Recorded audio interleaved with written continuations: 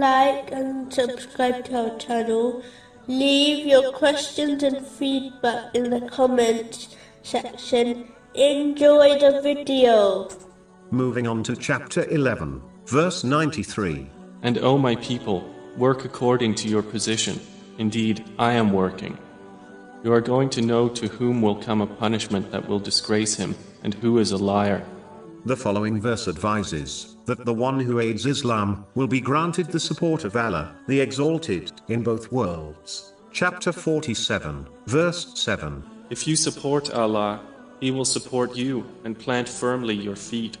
It is strange how countless people desire the help of Allah, the Exalted, yet do not fulfill the first part of this verse through sincere obedience. The excuse that most of them give is that they do not have time to do righteous deeds. They desire the help of Allah, the Exalted, yet will not make time to do the things which please Him. Does this make sense? Those who do not fulfill the obligatory duties and then expect the aid of Allah, the Exalted, in their moment of need, is quite foolish. And those who do fulfill the obligatory duties, yet refuse to go beyond it, will find that the aid they receive is limited. How one behaves is how they are treated. The more time and energy dedicated to Allah, the Exalted, the greater the support they will receive. It really is that simple.